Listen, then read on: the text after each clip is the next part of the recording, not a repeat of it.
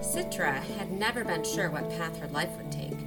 She assumed she would go to college, get a degree in something pleasant, then settle into a comfortable job, meet a comfortable guy, and have a nice, unremarkable life. It's not that she longed for such an existence, but it was expected. Not just of her, but of everyone. With nothing to really aspire to, life had become about maintenance. Eternal maintenance. Could she possibly find a greater purpose in the gleaning of human life? The answer was still a resolute no. That's a quote from Scythe by Neil Shusterman. This is YA Book Chat, and I'm your host, Leah Stuhler.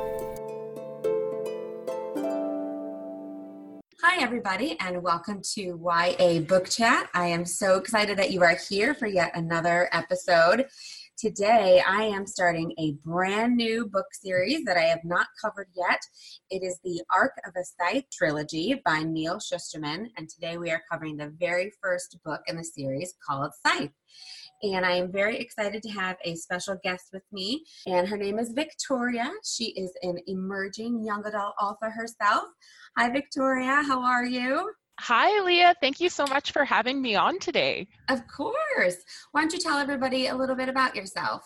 Absolutely. Well, like you said, I am an emerging young adult novelist, which means that I read a lot of YA books, constantly looking for research. I did that in air quotes, and this is a podcast, but just really read a lot of YA, and I'm really excited to be here. I write kind of nerd culture, geek culture, romance in the YA genre, thinking similar things to like Rainbow Rowell or Francesca Zappia. Those kind of books where it's realistic high school settings, but with a nerdy or geeky twist. So podcasts are my jam. Really excited to be here. Very nice. Well, it's nice to have you here too. I'm excited. So we are going to jump right in here. And just a reminder for everybody, the first part of this will be without spoilers for now. And then I will let you know when we're going to dive in deeper and we will have spoilers. Like I said, this is the first trilogy in a book. Scythe is the first book. Thunderhead is the second book. And the third book is called The Toll. And it was released on November 5th. So that's very exciting. And in this first book, this is actually a very interesting series. I really, really love it. It's not like anything that I've ever read before, and I feel it's just very unique. And part of the reason for that is because, so this book takes place in the future, but what's really cool about it is that it's in a place where the world has evolved to become free of disease and war and hunger and death. So none of that exists anymore. And so it's kind of like what happens in a world where none of that exists. And what happens is, I almost feel, I don't know about you, Victoria, but I almost felt like this was kind of like some people's nightmares because what happens is that they're out of this perfectness was created a computer system, a very advanced computer system called the Thunderhead, and it controls the society and it doesn't make any mistakes or have any regret. I know a lot of people are like, oh my gosh, if computers and AI start to take over the world, like this is my nightmare. But what I love about this is that it deviates from that, right? So in Scythe, the Thunderhead is altruistic, it serves humanity, it's like the perfect ethical machine, and so it never turns, or it doesn't turn in Scythe on humanity, which is kind of its whole thing. So that's really cool. And a great deviation, we've seen a lot of like post-apocalyptic kind of dystopic YA, with Hunger Games and all of those kind of that genre. Well, this is a futuristic book like those, but it's not dystopic, it's utopic. So that's a really cool thing that Scythe has going on for it. Like you said, Leah, really unique. Yeah, definitely. So in this perfect world from the future, though, because all of these things have been eliminated, nobody dies. So there had to be a way to control the population. And so what happens is out of this, it was decided that there would be these people who would be called Scythe, and their job is to end the lives of others in order to keep the population under control. And what's interesting here is that the Scythe are actually separate from the Thunderhead. So while the Thunderhead controls humanity, it actually has no control over the Scythedom, as it's called. And so the Scythes are here they have different ways. They each kind of have their own method, whether it's through swords or poison or gunshots or whatever it is. They each have their own method and how they go about gleaning people, which is what they call it. They choose someone who they're going to glean. They have a quota of how many people they're supposed to glean for the whole year. And this is just how the society operates. Well, how would you feel about that, Victoria? Because I know, like, for me, if I were to live in this society, I would be scared out of my mind just thinking, because any day somebody could just walk up to you and kill you. No warning even. That's a really good question. And I think, like you said, they have a quota. And in the book, it explores like the mathematics behind that quota. It works out to be something like one person per day for 5 days. So essentially it's a work week, which I thought was just a really kind of quirky touch to this, whole really heavy material. We're talking about death here, right? And when you first invited me to read Scythe, I just had some concerns about the material because it's about death and utopia. And I think that's really difficult themes to explore. Neil Shusterman does a really good job of it. And as far as answering your question, they talk about how you could live hundreds of years and never be gleaned, or you could just be gleaned in your first lifetime. And so because everyone has these big immortal lives, it's almost like they forget that death applies to them until it impacts them or their family members. And maybe we're going to get a little bit into that later on. But I actually kind of think that I would totally be down with pretending that it doesn't happen and then living like all these fantastic lives in your immortal lifespan. So, but I mean, also, you talked about being scared of death just coming with these scythes and gleaning.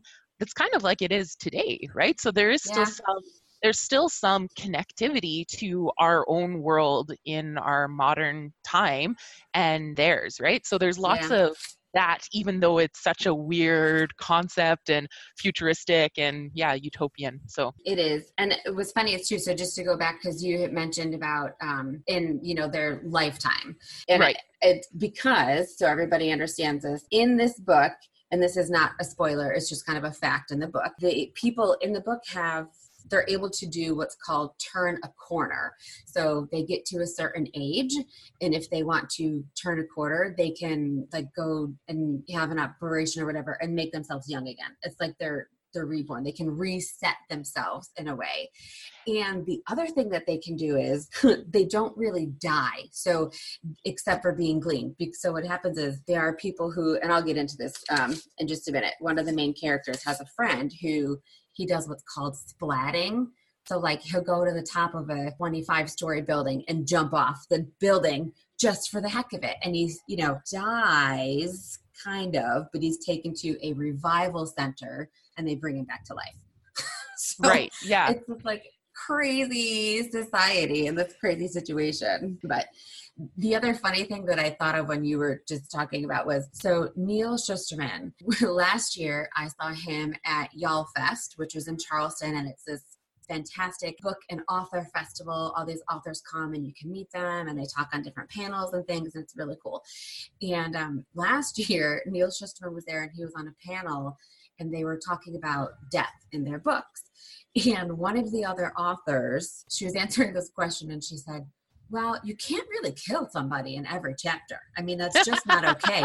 And poor Neil Shusterman just kind of sat there with like sheepish look on his face. He just got up and left. Seriously. And I thought, clearly this author has never read any of his books because she doesn't know. Yeah, I wonder if you did like a death count for his trilogy, what your numbers would look like at the end. I mean, considering it's a book about people killing other people, it'd be pretty high. So, So our two main characters in Scythe are named Citra and Rowan, and both of them are chosen to be an apprentice to become a Scythe. So throughout this book, they have a whole year in which they have an apprenticeship and they have to learn how to become a Scythe. They study under one particular Scythe, and at the end of the year, only one of them will be chosen as a Scythe, and the other one is supposed to be allowed to just go back to their family. that is the kind of general overview of the book. So I want to go more in depth now. So if you are listening to this and you have not yet read this book and you don't want to hear any spoilers, I suggest you might not want to listen to the rest of this. Go read the book and then come back and finish. But if you have read the book, or if you don't care about spoilers, then by all means, please keep listening. All right. So at the beginning of the book, like I said, we have this Scythe. His name is Scythe Faraday. He's another of our main characters, and he comes to Citra's apartment, and her family is completely freaked out because this Scythe appears. And so they immediately think one of them is going to get gleaned. But he asks them for dinner, and he joins them with dinner. And then after that, he gives the Citra's mother 1 year of immunity. And this is really cool because what they do is, in order to give people immunity from being gleaned, the Scythe, each of them wear a ring, and they have somebody kiss the ring, and then the ring reads that person's DNA through their kiss, and it puts them into their database, and it marks them as being immune from being gleaned for a whole year, which I really think is like, that's a really cool system. You know what I mean? Like, yeah, and I think it, like, one of the things I love about Scythe is that because we're dealing with themes of death and dying, we're also talking about grieving, right? And when we look back on like historical grieving practices, at least in Western cultures, 1 year of wearing black, right? Like that was your grieving year. Yes. And so to me, it, like, Neil Schusterman does such a great job of pulling out those threads of death and mourning, but then grieving, and how fantastic that is, that immunity plays that role in this weird society that's so disconnected from the concept of death. Yeah. So what I love is that, so this book is about death, but it also has these like brilliant little one-liners in it. Like this opening scene just pulled me in because Scythe Faraday says to them, he finally says, okay, I'm here to glean your neighbor, but she's not home yet, and I was hungry. So very pointed. I'm just going to pop in and have something to eat, and now I'm going to go glean her. See you later. And what's funny is that, Citra, she gets really upset about this whole thing. And, during their dinner, they just have this whole conversation where, Citra just like doesn't understand. She's very outgoing with him. Like she doesn't hide anything. And her mom's kind of like, Citra, shut up. Like, I don't want you to get cleaned, because they try very hard not to offend the Scythe. But the funny thing is that right before he leaves to go and glean their neighbor, he says to her, you see through the facades of the world, Citra Terranova. You'd make a good Scythe. And then it says, Citra recoiled. I'd never want to be one. That, he said, is the first requirement. Then he left to kill their neighbor. Neil Schusterman's writing is just ingenious. I love it. Yeah, and how punchy it is, right? Like that was really poignant, and yeah, that's the first thing that like should be taken into consideration when choosing a new Scythe. Is you shouldn't want to do this. Like you shouldn't want to go and murder people because that's what their job is. But also like, I gotta go do my job now, so bye, peace. And he has that punchy quality the whole way through. Actually, one of my favorite lines in the book is right at the end, and it's about the two main characters kind of figuring out their feelings for each other, and I just loved it because of the situation around how they make this confession. It was just really quirky and funny and punchy, and that's like throughout the book, like you said, really poignant. And then all of a sudden, like, oh, by the way, thanks for dinner, I'm gonna go clean your neighbor now. It's hilarious. I love it, how his writing is. And he has written, I don't even know, like more than 20 books, and I've read this series, and then I've read his standalone book, Dry, and Dry is kind of like that too. He just has these little moments. It's a very serious book. It's almost scary in a way because it actually is something that is a very realistic situation that could happen, and so it kind of freaks you out a little bit. But then again, he does put these little moments in it, so I like how he does that to kind of loosen up the tension a bit. So that is our introduction to Citra and Scythe Faraday. Then we move along to our next main character here, and his name is Rowan. And so we meet Rowan when he's at the rejuvenation center because his friend Tiger has just splatted. And so he did what I said earlier. He jumped out the window of the 39th floor on a building because he's just a thrill seeker. So this is what he does, and he splatted, and now he's, going to come back to life. And the funny thing is when we meet Rowan and, Neil Schusterman introduces us to this concept of splatting and then turning a corner. He mentions Rowan's grandmother and how she has reset herself to be 25 years old. So now she's also, now Rowan's got this 25-year-old grandmother. And on top of that, she reset herself to be younger than his mother. And so his mother is like really angry about it and resentful. And fair enough. I mean, I would have some issues if my mom was hotter than me. Right? It's just like this crazy concept, but it's just kind of a fun way that, he shows us this is what you can do to yourself in this world. I just realized that my mother might actually listen to this. So I love you, Mom. You're super hot all the time. You don't need to turn a corner. Oh, goodness. This is getting out of hand. Let's move on. Okay. So Rowan's first close-up interaction with Scythe Faraday, and Neil Schusterman doesn't actually tell you it's Scythe Faraday right away, but we find out that it is later on. So what happens is Rowan is at school and Scythe Faraday shows up to glean a student, and Rowan gets really upset. And he's like, no, you can't glean. This isn't fair. And he didn't know the kid really well, but he knew who he was. And he ends up deciding to stay and be with that student while he goes into the principal's office to be gleaned. And Scythe Faraday takes note of this, but he says to him, good intentions pave many roads. Not all lead to hell. And that ends up being very poignant for Rowan later on. And so Rowan, he sits there and he watches this person be gleaned, and he goes through this whole experience. And then what happens for him is that everybody in school kind of starts to hate him and turn on him because they think that Rowan didn't do anything to stop it. And so Rowan is just absolutely miserable. And it's just gosh, it just made me feel like, oh, I'm so glad I'm not in high school anymore.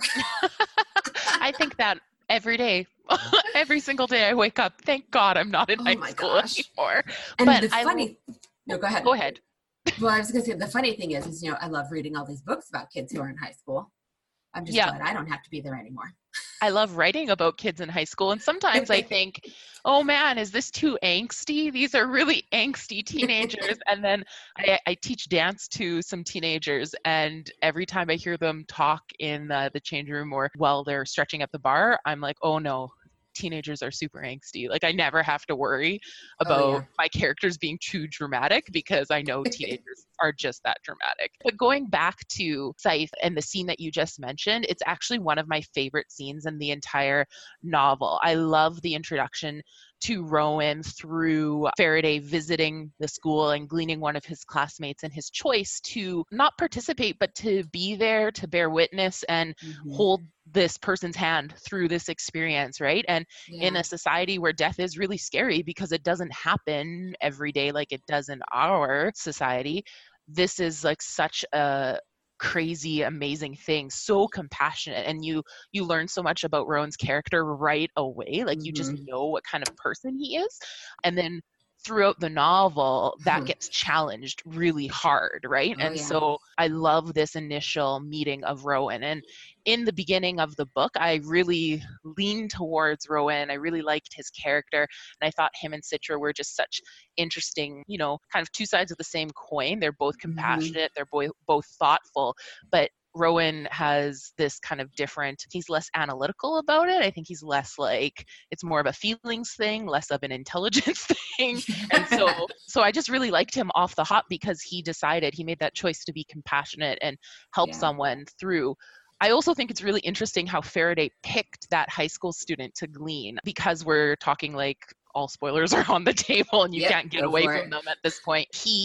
Faraday does like it based on statistics. They talk about the mortal realm or the mortal age, which is like essentially the age of death before they conquered all these diseases and made it so that you could turn the corner. There were car accidents and there were different things. And so all the statistics still exist in the Thunderhead, and Faraday decides to glean based on how many people would have died in drinking and driving accidents in high school and things like that. So it Mm-hmm. actually, again, another one of those threads that connects to our society and kind of makes you think a little bit about, oh, right, like that's the reality today. And that's how Faraday brings it into his gleaning practice, which Yeah. is such a weird concept because, like, what is a gleaning practice? I don't Right. know. Read Scythe, you'll figure it out, I guess. It was definitely a very new concept to me when I read this. That's for sure. Hmm. And it's funny because a friend of mine recommended this book to me in this series, and when I first started reading it, I really wasn't sure if I was gonna like it. I was just like, I don't know. This is just so out there and so different. But I kept with it because I trust her explicitly when it comes to book recommendations. So I kept with it, and I really, really just loved it a lot and just found myself absolutely devouring the books. And then I finished this one and Thunderhead, of course, before The Toll came out. And I remember meeting Neil Shusterman it was November at Y'all Fest and asking him when The Toll was going to come out. And I remember him telling me it would be the following year. And I was like, you're killing me. I got to wait a whole year. What's Yeah, and not fair. I got in at a good time because I just, on your recommendation, read Scythe and then read The Thunderhead, and now The Toll's already out. So I get to Yes. read them bang, bang, bang. And I had not been familiar with Neil Shusterman's work before. So it was a real, like you said, I was a little bit apprehensive about the content. I wasn't sure if I was Mm-hmm. going to enjoy the story. I believe you gave me two kind of recommendations, and this is the one I ended up going with. But I'm so, so thankful that I read it for this podcast because, like I said earlier, I read a lot of YA, and usually I read it with my writer brain on. Like, I'm thinking about sentence structure and characterization. I'm thinking about how dramatic the characters are, and if I can get away with that kind of stuff in my own writing.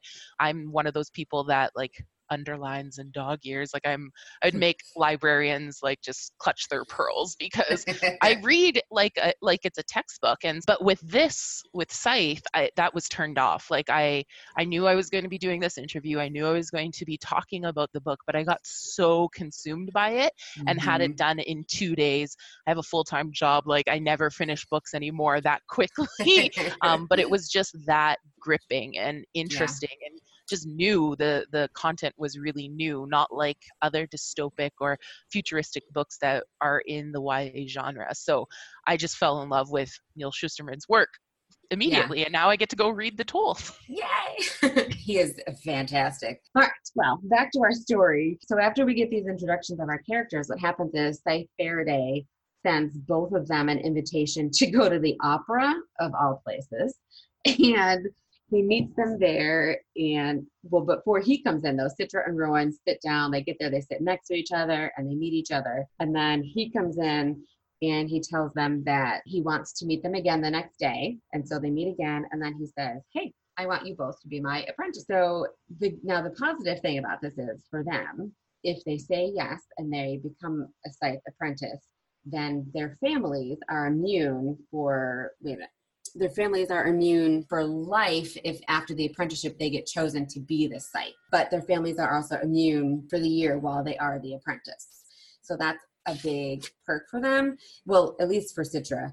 Citra, that's part of why she chooses it. And it's really more for her younger brother, Ben, because she's very attached to him and he's very young and she worries about him. So one of her biggest reasons to say yes to become an apprentice is for him.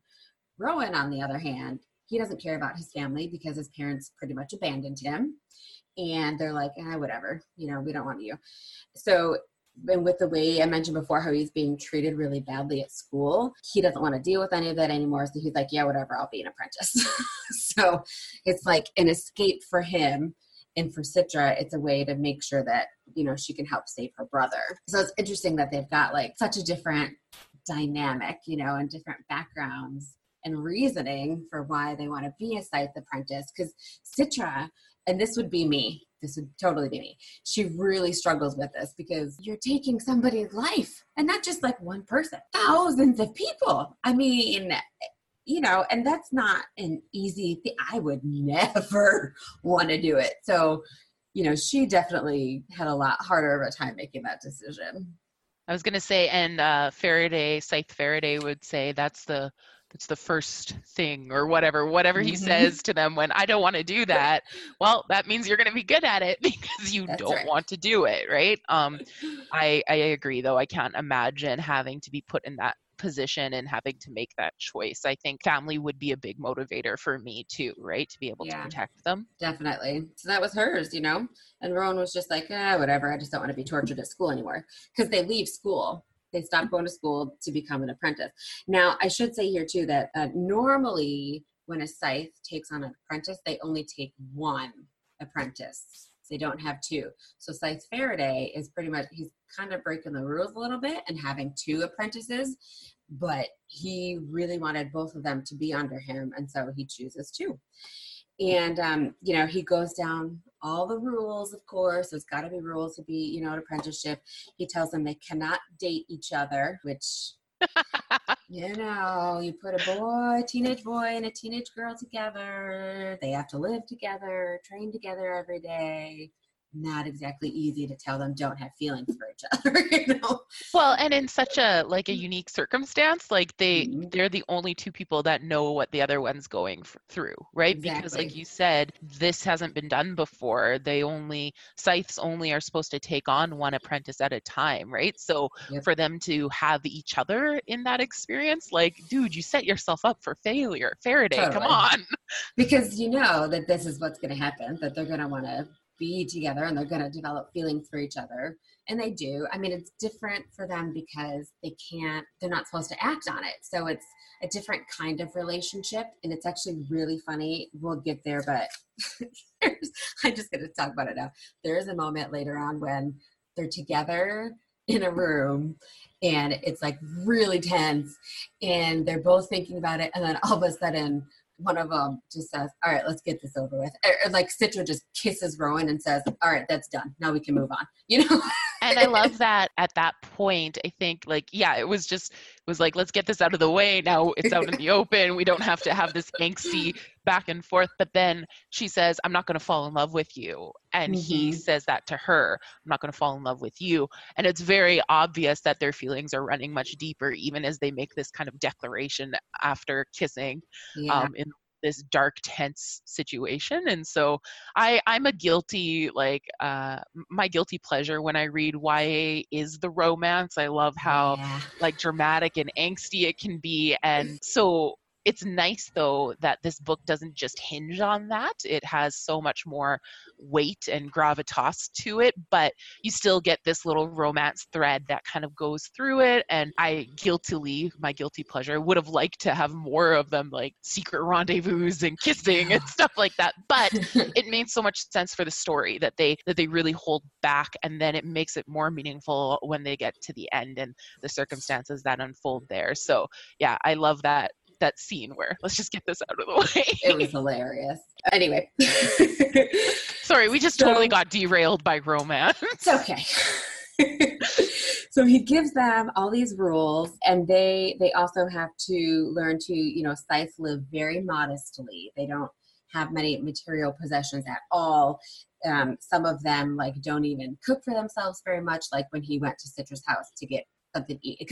And everybody is very accommodating to a scythe. A scythe comes up to somebody and asks them for something, they will be given it no matter what. So they're essentially provided for everything that they need by society. But Citra and Rowan also have to study history and science and nature and life. And then, of course, they have to learn how to use a whole slew of different weapons.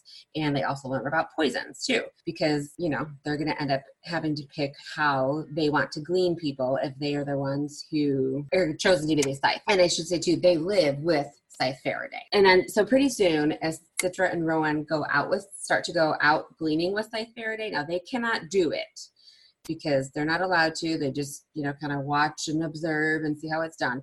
But they, realize that how everybody reacts to a scythe when they see them. And, Neil Schusterman puts three different kinds of people. There's the deniers who pretend that the scythes aren't even there. Then there's the escape artist who run by really quick and, try to look like they're not running away from the scythe, even though they really are. whatever.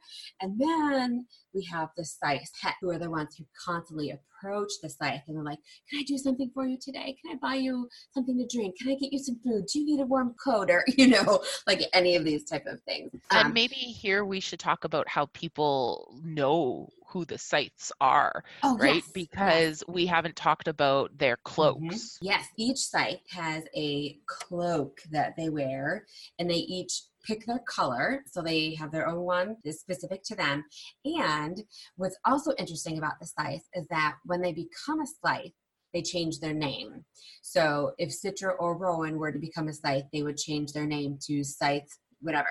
And everybody chooses a name of somebody who they admire from history. So like Scythe Curry, who comes in later on, she named herself after Marie Curie, who was like the dairy woman, right? Pasteurization. That's what she did, I think.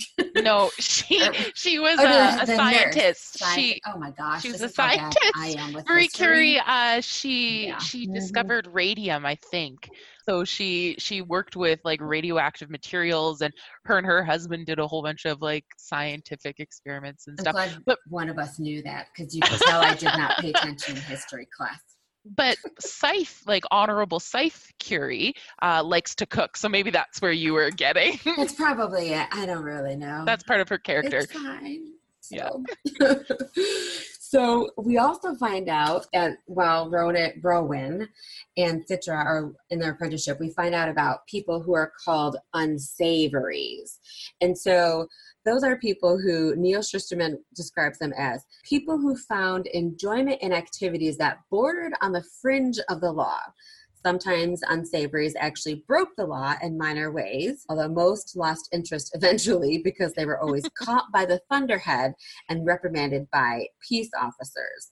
And the more troublesome offenders were tweaked with shock nanites in their blood, just powerful enough to deter any scoffing of the law. And if that didn't work, you got your own personal peace officer 24/7. So these are, like criminals in our day. They try and break the laws and they get marked as unsavory. So on everything in the Thunderhead, in their ID card, everything is marked with a U to show people they're unsavory. And the other thing that was mentioned in this paragraph that I just read is about the shock nanite. So this is it's something I found really interesting in the book, is that everyone has these nanites inside of them, and they can turn them up or they can turn them down. So if they're experiencing a lot of pain, they can turn them up to help control the amount of pain that they're experiencing in their body, or they could be turned down completely so that they experience more emotions and pain. It's kind of a crazy thing. I don't know. What did you think about this whole like shock nanites and stuff? Well, and it wasn't just shock nanites. Like you could micromanage pretty much any part of human physiology, right? Yeah. So they've got healing nanites that speed up healing. They've got emotional nanites that will help with like emotional regulation, and they've got like chemical ones for hormones and for depression, anxiety, things like that. And so really they've been able to micromanage all of these aspects of being human and these struggles, I guess, for people. And one of the things I really loved about Scythe was that we actually have a lot of world building in this book, because it's a futuristic world, but it's not dystopic. We get a lot of just different unique world building things like shock nanites or unsavories, or like the justification why there's no more poverty or hunger, and because there's no poverty and hunger, people aren't committing grievous crimes anymore. So death goes away, and all these other things like follow after we do that. So it's very interesting to me, like the world building that goes into it, and just that these like the control that we have over the human experience in this futuristic society just blows my mind. And the reason I write like YA set in high schools today is because I'm not creative enough to do that. And so I have great respect for writers who build worlds and do that successfully, right? So whether or not it's like a novel like this or a fantasy or sci-fi novel, blows me away how creative people can be. And yeah, like who would have thought of shock nanites being able to control that much of the human experience, right? Yeah.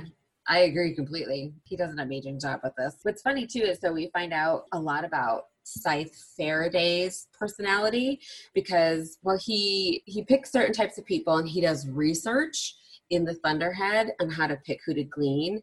He also, what he does is he doesn't give people notice. He'll go up to somebody and say, I'm gleaning you today. Here's how this is going to happen. You're about to die. And then he goes, and after a scythe gleans somebody, they have to go to the family and they give that person's family immunity for a whole year. But what Scythe Faraday also does is he goes to the funeral of all the people who he gleans. And he's like, it's just common decency. But they don't all do that. And so it just shows you, the differences in people. I really like that he does that. It just shows that even though he's got this horrible job of having to kill people, he's still this very humane person himself who has feelings and compassion for the families of the people who he has to glean. And so he teaches Citra and Rowan about the Scythe commandments. And this is crazy. So these are like 10, kind of like our 10 commandments from the Bible. They have the Scythe commandments that they have to follow, which are, kind of the opposite. I mean, Scythe commandment number 1, thou shalt kill. Yeah. You're like, oh, okay. But, and then we've got thou shalt kill with no bias, bigotry, or malice aforethought. So they have to just pick somebody at random. They cannot glean somebody because they're mad at them or they don't like them, and then here's another important one. Thou shalt kill the beloved of those who resist. And this comes up quite a few times in the book. If anybody tries to resist being gleaned, their family gets killed. Mm-hmm. So it's another motivation for people to just say, okay, and go along with it, because they don't want their whole entire family to be gleaned just because they're being, scared and saying no. And they also get immunity for their whole life as long as they live because they're a Scythe. And it says, here's another important thing. Thou shalt lead an exemplary life in word and deed, and keep a journal of each and every day. So we haven't talked about this yet, but the beginning of each chapter, Neil Shusterman puts a journal entry from one of the Scythes. So each Scythe must write a journal and write in it every single day. They write about their gleanings and everything that happens. And Faraday has Citra and Rowan each start their own journal, which they kind of think is stupid, but it's required as part of the Scythedom. And it actually, one of the journals comes into play in a big way in Thunderhead, but we're not going to talk about that right now. But it's really important, and it's really cool that he puts little tidbits of the journal entries before each chapter, because it just kind of gives you extra perspective on the different Scythes whose journals he pulls from, and I really kind of like that. And so they're also not supposed to kill another Scythe. Thou shalt kill no Scythe beyond thyself. So if they feel like self-gleaning for whatever reason, they may, but they cannot kill another Scythe. And then here we go.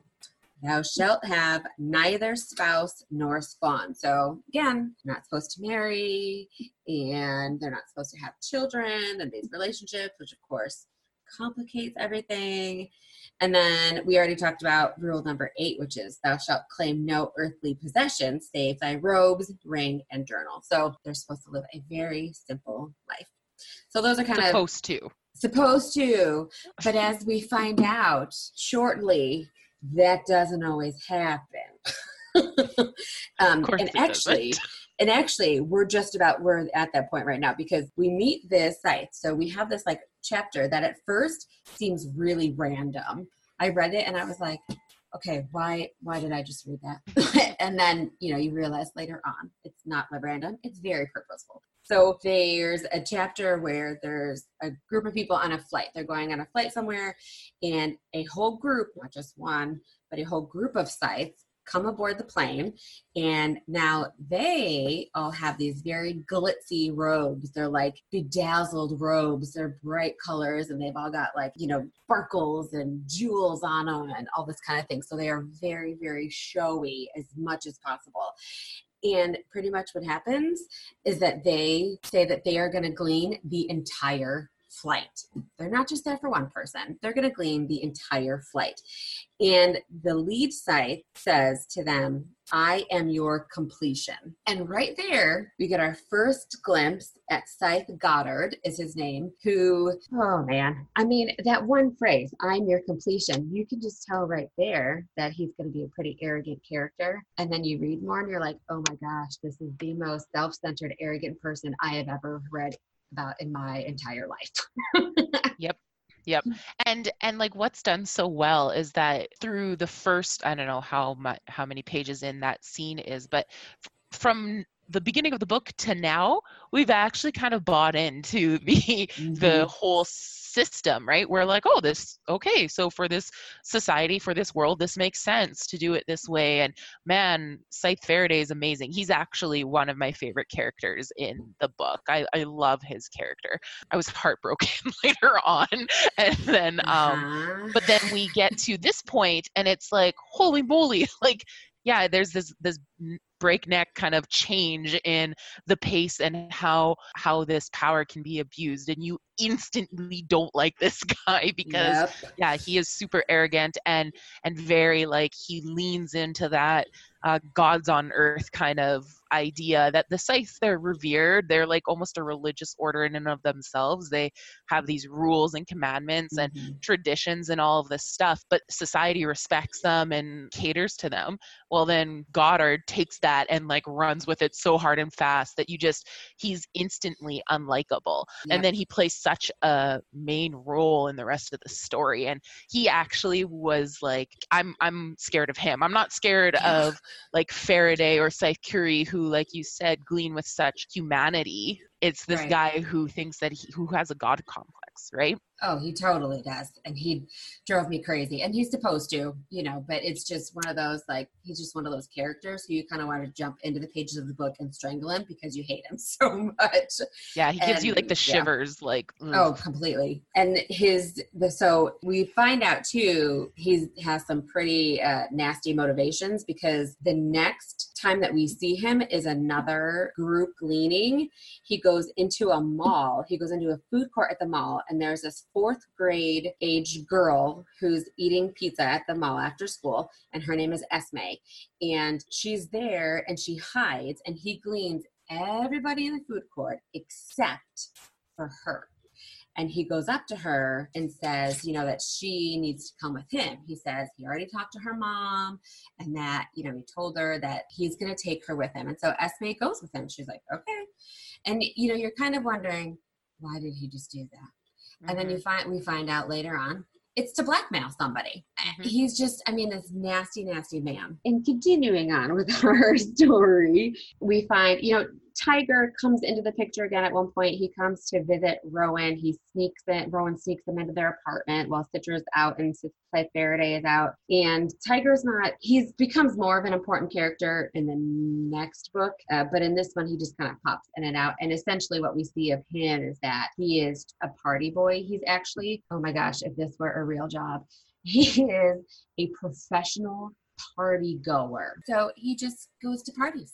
It gets paid for it. How many people would love to do that for a living? Yeah. And I think like this is kind of, we're getting into where things start changing really fast because we've established this world. We've kind of introduced some problems around how the Scythedom operates and the commandments, and set Citra and Rowan up to be equals, actually, which I was expecting right away for them not to be equals because I had read, like the book jacket, and I'd read just a little bit online about the book, but at the beginning they're kind of equal, and so then things start changing really, really quickly after Tiger kind of visits and stops by, and then we've got a whole bunch of things that happen and just flip the story on its head. Oh yeah. So what happens is so here it's like 3 months into their apprenticeship, they go to, it's called Conclave, where all the Scythes come together, and they come together to resolve disputes and reviews policies and mourn, for those that they've gleaned. And so Rowan and Citra are there with Scythe Faraday, and they meet other apprentices, and they kind of have to sit through all this, and they also have to take a test. And if they fail the test, there's a consequence for them, which will be decided by their Scythe.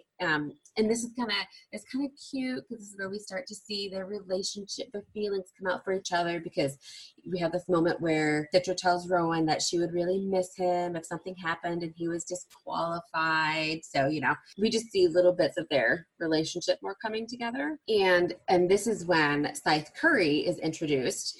Scythe Faraday points her out, and she's actually called the Grand Dame of Death.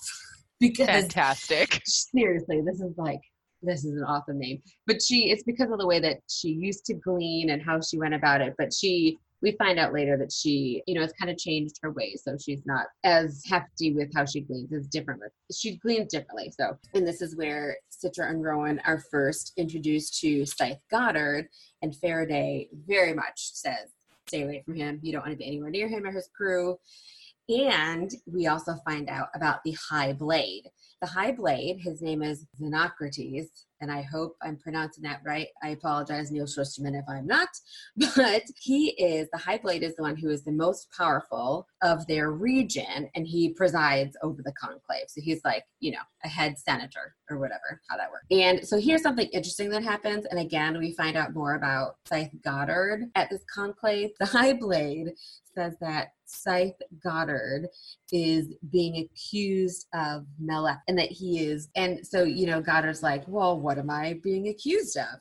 And he says, unnecessarily cruelty in your gleaning. So there's this whole thing, and it's pushed aside, and, nothing comes of it. And Faraday says to Citra and Rowan, there was no anonymous accuser. Scythe Goddard accuses himself. And Citra's like, well, why would he do that? Faraday just says, to take the steam out of his enemies. It's the oldest trick in the book. Now, anyone who accuses him will be assumed to be the cowardly anonymous accuser, and no one will go after him. So, Scythe Goddard he's very clever. And he's very conniving. He comes with all these schemes and plans, but he really, really thinks things through. So he really has this evil, mastermind. He's like an evil genius mastermind with the way that he comes up with all this stuff. So. And in this society, I keep coming back to the world building because I'm just so in love with it. But we hear from the Thunderhead, I think, that government has been done away with. The best thing that they ended wasn't death, it wasn't disease, it was actually human government, because of all the machinations that go on in a political system. Well, the Scythedom is separate from the Thunderhead, it's separate from the laws of this world, and we see that that political intrigue is alive and well through Scythe Goddard and Faraday elaborating that's the oldest trick in the book. Well, there it is, there's human corruption, right? And we see how that plays out through the rest of the novel.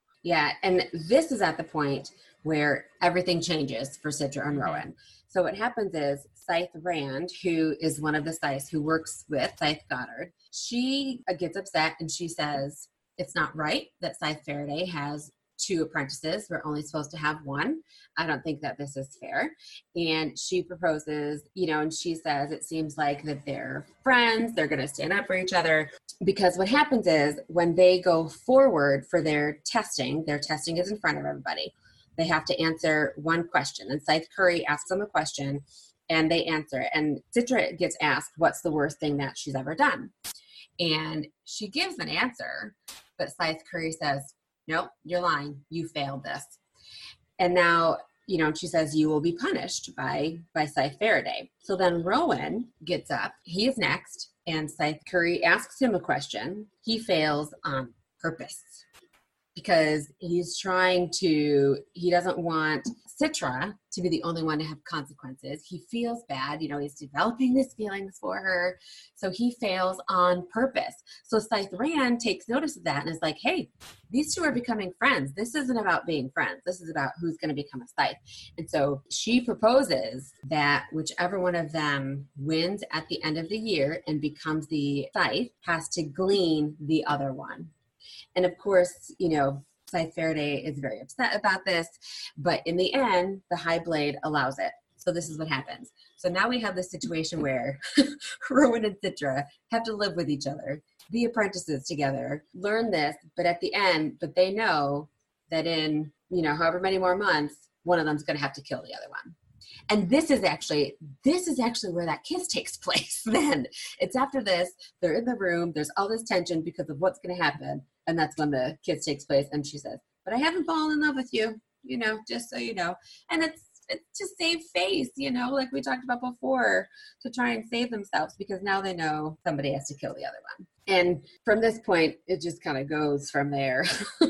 We see even more of Scythe Goddard's arrogance. He goes to a mansion and he just demands that the owner gives up his estate. And he's like, hey, I'm taking over. You give me this house or I'm going to kill you. And the man feels like he has no choice. And then they do glean some of the people who work at the mansion for this man, including the pool boy. And Scythe Goddard says, I'm going to keep you around. I want you to be my pool boy. So he makes the poor owner of the house his pool boy, and him and his family have to live in a little pool house while Scythe Goddard and Scythe Rand and the rest of his crew take over.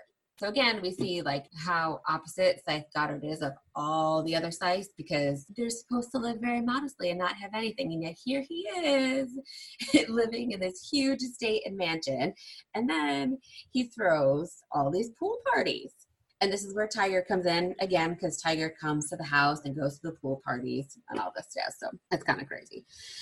And then, as if Citra and Rowan didn't have enough trouble with knowing that they have to glean one of each other, then something else happens. They're woken up in the middle of the night. Scythe Faraday has gone out. He told them he was going to go out and that he would be back. And then they're woken up in the middle of the night. High Blade Xenocrates is there, along with some officers. And he tells them that Scythe Faraday gleaned himself, that he threw himself in front of a train. And they just can't believe it. But he says, Scythe, or the High Blade's not stupid. He says he did it to spare one of you from having to glean the other. Because in theory, they should be let out of their apprenticeship at this point. In theory. But nothing ever goes how it's supposed to. So what happens is that Scythe Curry has stepped up and said that she would like to have Citra as her apprentice. And poor Rowan, it gets sent to Scythe Goddard. And this is where it kind of goes downhill. Yes, this is where it gets ugly really, really fast. And this part of the book was the hardest part for me to read, actually. In a book where we're talking about death, like I was expecting it all to be really heavy, but it's not all heavy. Lots of it is quite funny, like you mentioned, Leah, and punchy and quirky and just interesting. But then all of a sudden we have the death of Faraday, who is my favorite character, and I was so crushed. I was so crushed and angry.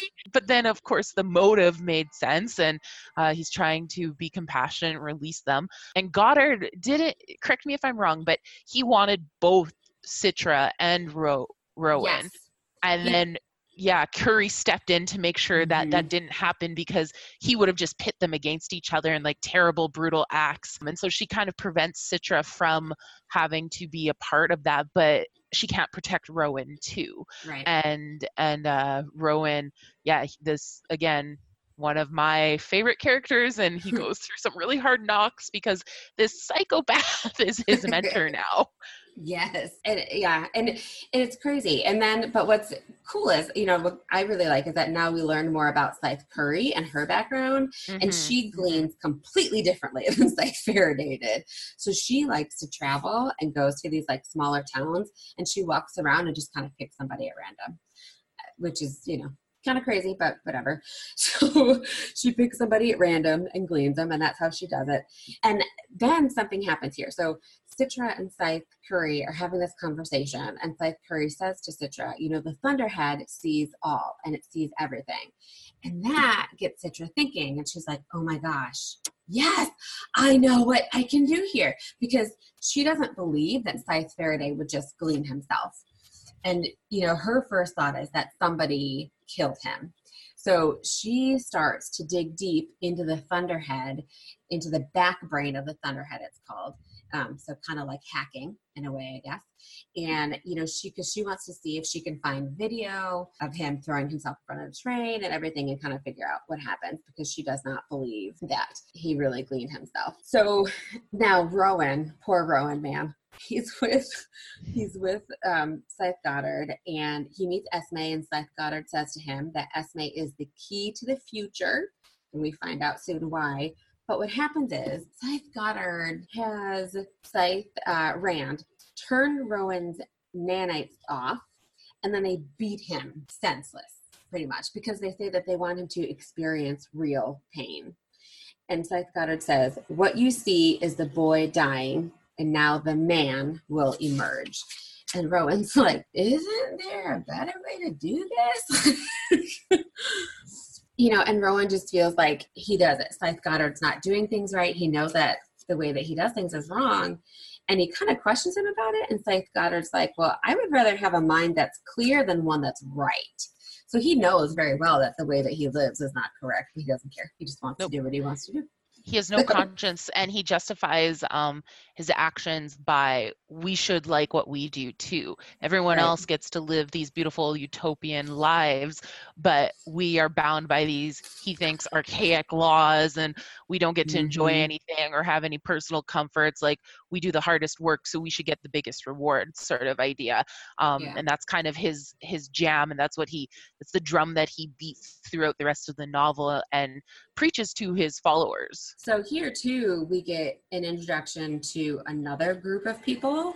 Citra goes to share with a woman that her brother has been gleaned. And she ends up at this cult. It's a cult, really. They're called the Tonists. And essentially, these people don't acknowledge death by sight. They think that it's not natural. They're all about like aroma and sound. It's kind of really weird, but they worship wavelengths and vibrations. And they talk about like the great vibration. And they have this huge like tuning fork, and it sounds ridiculous, but like this is their cult. This is what they believe in, and so this is part of the culture. Is just this cult, and it's a small thing, but they do come in again over the next book.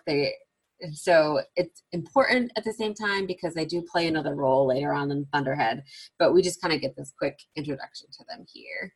And it kind of shows us like what some of the realities in a world where there is no suffering or where there is no need for religion, in that sense of like, people don't need to cling on to things because they've perfected everything, right? And so if there's no suffering, you don't worship anything. So these are like the last kind of remnants of organized faith, and they like kind of, it's kind of funny though, because it's a joke. It's like they talk about in the book how it's a mockery of like of our times. It's a mockery of the faith that existed back in the day, in the age of mortality, because nobody really needs it.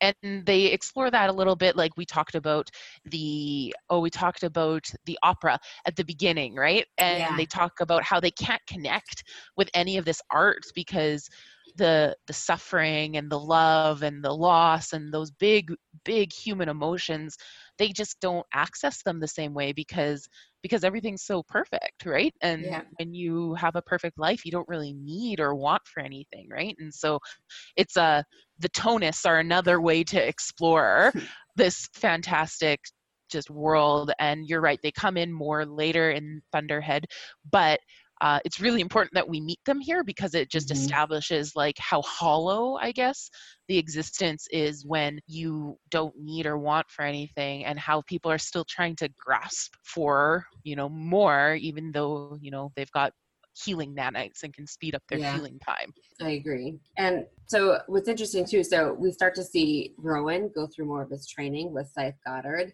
and as if he wasn't disturbing enough, Scythe Goddard tells Rowan that, he says, the thrill of the hunt and the joy of the kill simmers in all of us. So it's like he enjoys killing people. He and it's just like, oh my gosh, this man is really disgusting and wretched because he enjoys it. But here's where we kind of start to see Rowan question himself, because what happens is while he's going through all of this training, he starts to wonder, okay, is there any bit of what Scythe Goddard is doing that is actually okay? Like, is it, if I learned to enjoy gleaning, would that be such a tragedy? And we start to see these, and Rowan really ends up kind of going through this hard time because he really questions himself and what he was taught by Scythe Faraday and what Scythe Goddard is not telling him. And he kind of is like wrestling with himself in a way. And he even kind of tells himself, you know, I'm a decent person. I'm a decent person. I'm a decent person. Because what happens is he is told during his training, they bring out like 12 people out into this open area of the field on the mansion, and he is told to kill them. Oh, sorry. They bring out 13, and he's told to kill all but one of them. And he's just like, I can't do it. I can't do it. But yet, what happens is he does it. And then at the end, I'm going to read this. It says, while part of him felt like falling to his knees and hurling up breakfast, another part of him wanted to howl to the moon like a wolf.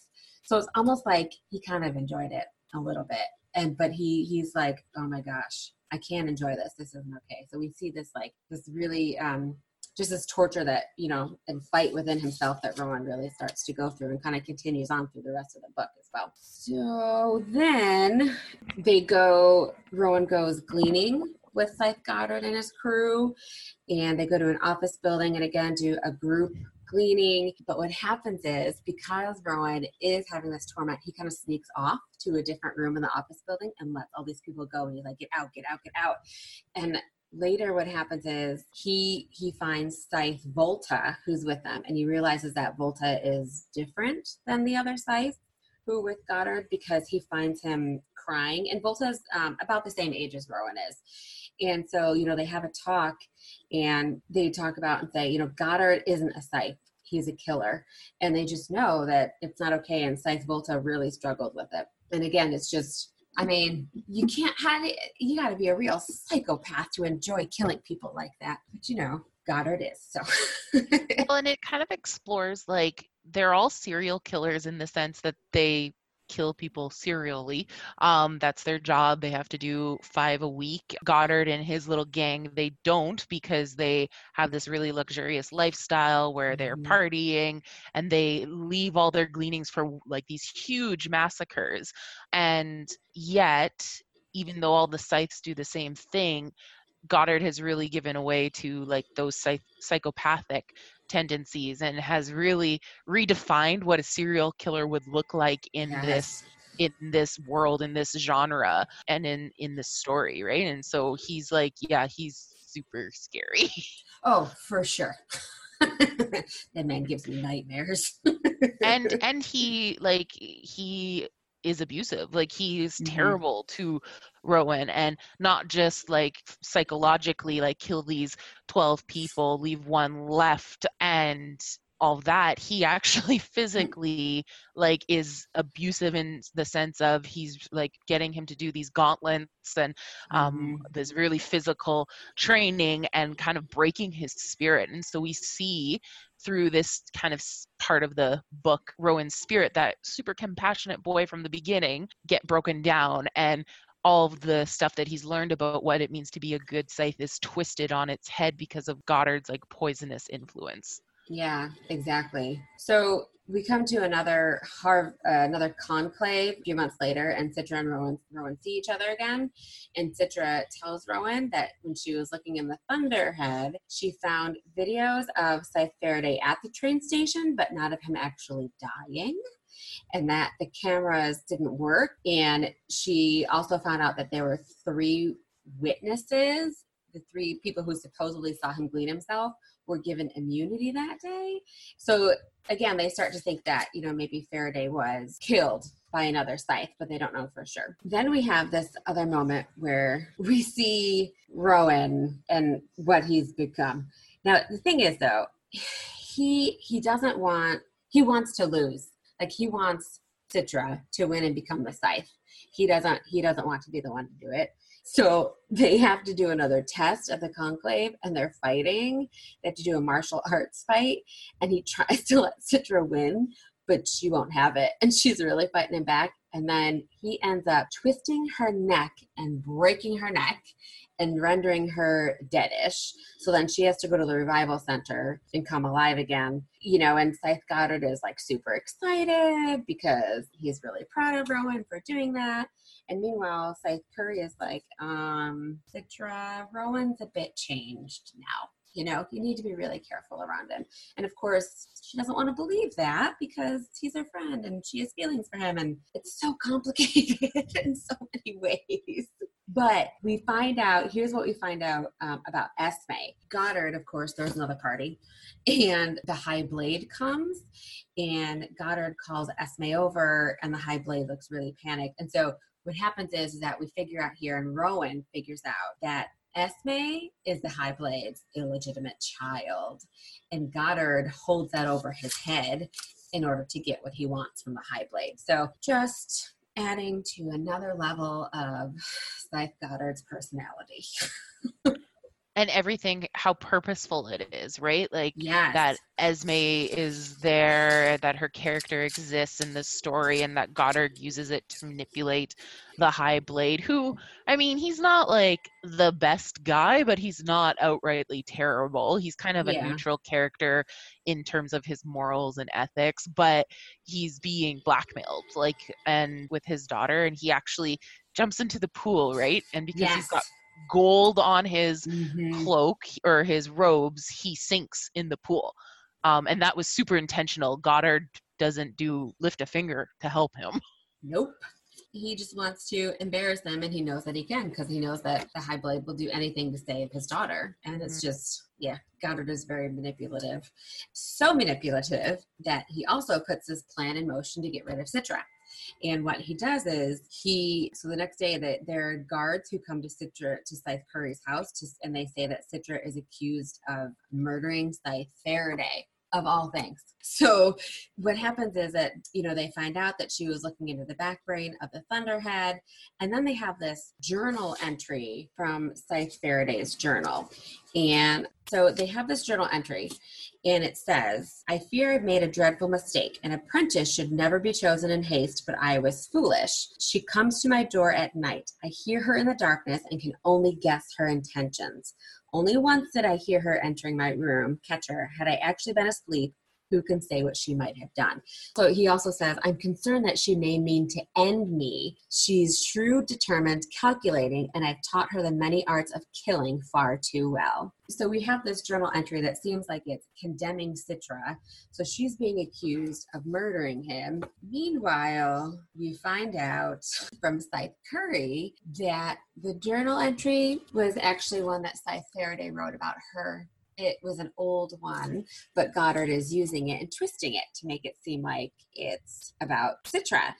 And so here's where we find out that Scythe Faraday and Scythe Curry had a relationship. She was his apprentice, and she was 17, and he was 22. She was very infatuated with him. And, she would go to his room, and he misunderstood. Like, he didn't know that she had his feelings for him. But, I could say a lot about that, but for the sake of time. Well, then Scythe Curry tells Faraday that she loves him. And, he just takes it the wrong way, but he realizes. So anyway, 50 years later, they become lovers. And they break the Scythe rules. They have this secret relationship for 7 years, and then they get found out. And so what happens is they're punished. They don't get kicked out, but they're punished. So anyway, that's kind of fun to learn that fact. And you're like, oh, okay, more pieces of the puzzle kind of come into picture here. And for two really austere characters, because they're kind of like the moral pillars in the story. And so it's just like there's such pivotal characters, and then they've got this little tragic romance between the two of them too. And it's like immediately you just feel for them, and it's just delightful when it kind of comes up in the story. And that's how Curry helps Citra get out of the situation that she's in. Yeah. Or Scythe Curry wants Citra to go in hiding. She said, Citra's going to act as a tonist and be like she's a lone pilgrim traveling. She gives her the name of this man, and she said she wants Citra to travel to Buenos Aires to go and see him.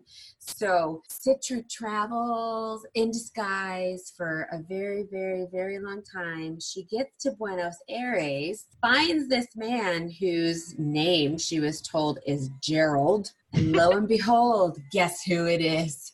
It's Scythe Faraday! And we find out he's not really dead! This was the happiest part of the book for me. Oh my gosh, me too. I turned to my husband and I said, if they don't bring this character back, I'm not reading anymore. And then, of course, like when he was brought back, I was just so excited because I was just so happy that he Yeah. was there living this weird little hermit life. Oh my gosh, it's hilarious. He's living on the beach as a hermit. It's just really funny. And but of course, because he's been gone and he's been in hiding, he doesn't know what's happened. So just Citra, first, of course, she's like, why are you not dead?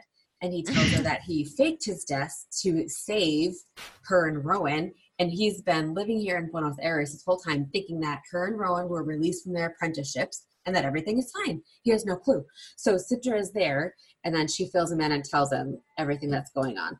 Meanwhile, Scythe Curry kind of works to get Citra's name cleared so that when it comes time for the winter conclave, Citra can go back to go for her test. And so Scythe Curry, tells Citra, the High Blade's just going to pretend nothing ever happened. You're good. It's fine. I took care of it. So Citra comes back. This is when they have to fight to see who's going to win. And we also find out that Scythe Goddard's group, they've met their quota, but they keep gleaning even still. What happens is they go to the Tonist cult. So we have these Tonists again. They bring all kinds of weapons with them, and they also have a flamethrower because killing somebody with a knife or something isn't harmful enough. They have to bring a flamethrower to torch the place. Well, and that serves a purpose in the storytelling because even though they've got all this technology to heal people from being dead-ish, like when they splat or when they're stabbed, fire, you can't reconstruct people when there's just ashes left, right? And so that it's a very violent way to kill someone or to glean someone in this case with the scythes, but it serves a purpose in the story. It does. And so what happens here is that Scythe Goddard tells Rowan that he wants Rowan to glean with them. And that's not allowed because they haven't gone to the last conclave yet. And, Rowan doesn't have a ring. But Scythe Goddard says, no, you're going to do this with us. So they go to the cult. Rowan actually lets people escape because he feels guilty. He can't do it. The other Scythes are all running around killing people. Rowan finds Volta crying because he gleaned children.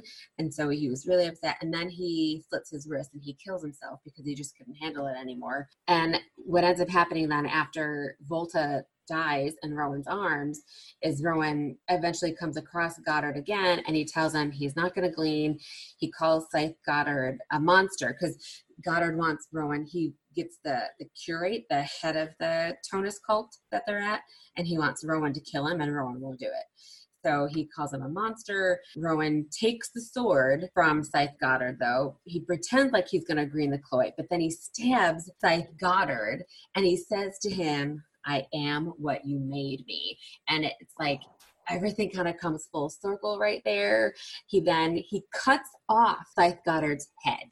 Like he's just got to put in this final blow. He wants to make sure that Goddard is really, really dead. So he stabs him. He cuts his head off. He fights with Scythe Rand and another Scythe who's there. He kills both of them. Then Rowan puts on Goddard's robe and his ring in order to escape. And now, mind you, everything is up in flames because they were using a flamethrower as well to let everything on fire. So Rowan he kills everybody and then he leaves them to be burned to death the rest of the way by the fire. And he escapes wearing Goddard's ring and his robe. And that was kind of a happy moment, as bad as that might sound. Like, yay, somebody died. You're kind of like, oh, thank the Lord. Goddard finally got what's coming to him, and this man is gone. And we do a happy dance. Woohoo! Absolutely. And like, I think it gets so good from here. Keep going. Yeah. Okay. So Rowan goes back to the mansion and the High Blade comes and Rowan totally lies to the High Blade about what happens. And so, the High Blade believes him because he's a gullible man, I kind of feel. But anyway, he says that Rowan can still be an apprentice. But then the High Blade kind of points out that there are inconsistencies in Rowan's story based on what the witnesses say. Well then, so they have this whole conversation and you can tell that the High Blade is kind of questioning what actually happens. Well, Esme comes in while they're talking. Rowan says to Xenocrates, he says that he has made arrangements for Esme to go back to her mom now that Goddard's not there anymore. And he suggests that the High Blade take her to her mother. And the High Blade's kind of like, well, why do you want me to do that? And Rowan says, because you care about people. And then he winks and he says, some more than others. So he's letting Xenocrates know that I know that she's your daughter. So you take her. So the High Blade, he says, okay. And then he says that he's going to call off the investigation about what happened to Goddard. And he thanks Rowan and he goes on his way. And I just love that, you know, even with all that Rowan has been through, all the turmoil and emotions that he's fought and everything, he still has this awesome sensitive side to him, and he helps Esme and the High Blade. And so then we finally get to the end where they have their final test to see if they're going to pass this killed me. So they don't know what's going to happen on this final test, and Scythe Curry doesn't tell Citra what's going to happen. Citra walks into a room, and it's very dark. There are other Scythes in there, and she's told that she has to do what they tell her to, or she's not going to pass the test. And what happens is they pull the lights up and she sees her brother, her little brother Ben, sitting there. And they say that she has to glean him, but she has a choice. She can glean him or she cannot glean him, but she doesn't have to kill him. I shouldn't have said glean. She just has to render him deadish, and then he'll go and be revived. And they say, if you can do this, you have the strength to be a Scythe. And so Citra really struggles with this, and who wouldn't? You don't want to, hurt your sibling. But she is so sweet how she does it, though. She goes over to her brother and she explains what's going to happen, and she just, and he asks if it's going to hurt, and she says, yeah, it will for a little bit. And then, she tells him to close his eyes and tell her a story. So he starts telling her a story, and then she stabs him while she's telling her a story, and she's all upset, but she did it. And then, but he'll be okay because he's going to be taken to the revival center and he'll be fine. And then she comes out and she asks Scythe Curry about Rowan. And Scythe Curry says, Rowan killed whoever it was before he was even given all the instructions. It was his mother, I think. And yes, that's right. Again, going back to his, how his connection with his parents and how they kind of didn't really want him. They had a big, crazy, chaotic family because the grandmother was the same age as the mother and all those crazy things. Well, when they bring in his mother after everything that Rowan's gone through, he doesn't even think twice about rendering her deadish. And to Curry, it looks really heartless. Of course it looks really heartless. And, a part of Rowan has been shut down because he's been coping with all the horrors that have been inflicted on him throughout the story to this point. Exactly. After their test is done, they go back in and they are told that Citra is the one who wins, essentially, and that she is going to be a Scythe. And then she's told that she has to glean Rowan. Citra chooses the name Scythe Anastasia for her name. And yes, she picks the name Anastasia from the Russian Romanov family. And I love that because I love that story, but that's a whole other thing. So what happens is, and this is ingenious, I absolutely love Citra and her planning and how she did this. So they bring out a tray full of different blades, and they tell her that she can choose one to glean Rowan with. So the first thing that she does, though, before she picks up a blade, and then she says to Rowan, this is for breaking my neck. And she punches him with the hand that has the ring on it, because her ring is in place on her finger at this point. And she punches him with that one, and it cuts his face, so his blood gets on the ring. Well, then she takes the blade and she's about to kill him. And one of the Scythes stands up and yells, stop, stop. He has immunity. You can't do that. Because what happens is their rings flash and they change and show red when somebody has immunity, so they know that they can't glean them. And the Scythe rings were all doing that. And so because Rowan's blood gets on Citra's ring, that gives him immunity, so she doesn't have to glean him. And it's fabulous. It's this great moment. And the High Blade completely knows what it is that she did. He says, you have blatantly violated a system edict. She says, I have not, Your Excellency. I was fully prepared to glean him. It was your own parliamentium who stopped me. It never occurred to me that hitting Rowan would grant him immunity. And then he looks at her and he says, sly and artful with just enough plausible deniability. You'll do very well among us, Scythe Anastasia. So I love it. He realizes, we realize here exactly how cunning Citra is, and it's fantastic.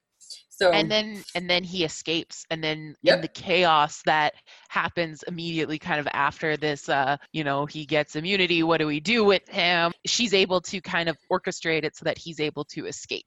Yep. She tells him, she like kind of whispers to him, hey, there's a car waiting for you outside. All you have to do is go and get it. And he tells her he loves her. And then she tells him the same thing. It says, he says, I love you, he said. Same here, she responded, now get lost. And I just love that. Again, it's like that whole let's get it over with, get it out of the way. Well, here at the end of the story, we have their proclamation of love for each other, but like there are more important things you got to get out of here now. Yeah, you have to escape. So they say that, and then he grabs one of the knives off of the tray and makes a run for it, kind of defending himself on the way. And then he goes out, he gets in the car that's waiting for him, and Scythe Faraday is in the car. And Rowan goes, how are you not dead? And Scythe Faraday says, I can ask you the same question, but time is of the essence. Now close the door. So then they do, and they speed off, and that is the end of the book. And I just absolutely love it. This is just such a fantastic book, and that is a really good setup for Thunderhead, which is going to be the next episode, and I cannot wait to get into that. Well, Victoria, thank you so much for being here with me today. So, Leah, do you have someone that, if you could be honorable Scythe so-and-so, do you have an answer? Who would you pick, like Scythe Anastasia? Gosh, that is a really hard question. Oh, man. See, and because I think the women pick women and the men pick, like, if I could pick whoever I wanted to, though, irregardless of gender, I think I would actually pick Lincoln. Like, I think I would be Scythe Lincoln, because to me, Abraham Lincoln was a wonderful president, and the way that he handled the Civil War and abolishing slavery, like, I've just always admired him for that. So, how about you?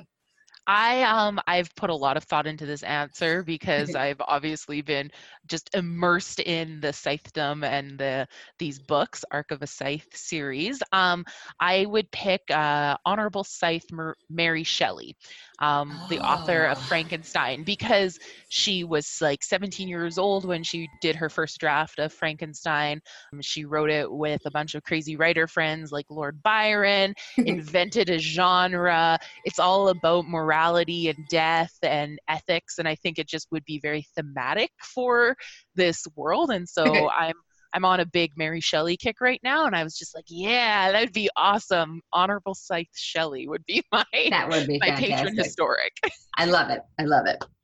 Well, thanks again for joining us, and I would just like to encourage everybody, tune in again next episode where we will be continuing the series and talking about Thunderhead. Be sure to go on Instagram and Facebook and follow YA Book Chat there.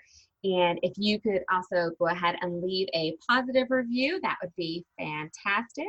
And be sure to hit the follow button and share about YA Book Chat with everyone you know. So thanks a lot, everybody, and we will chat again soon.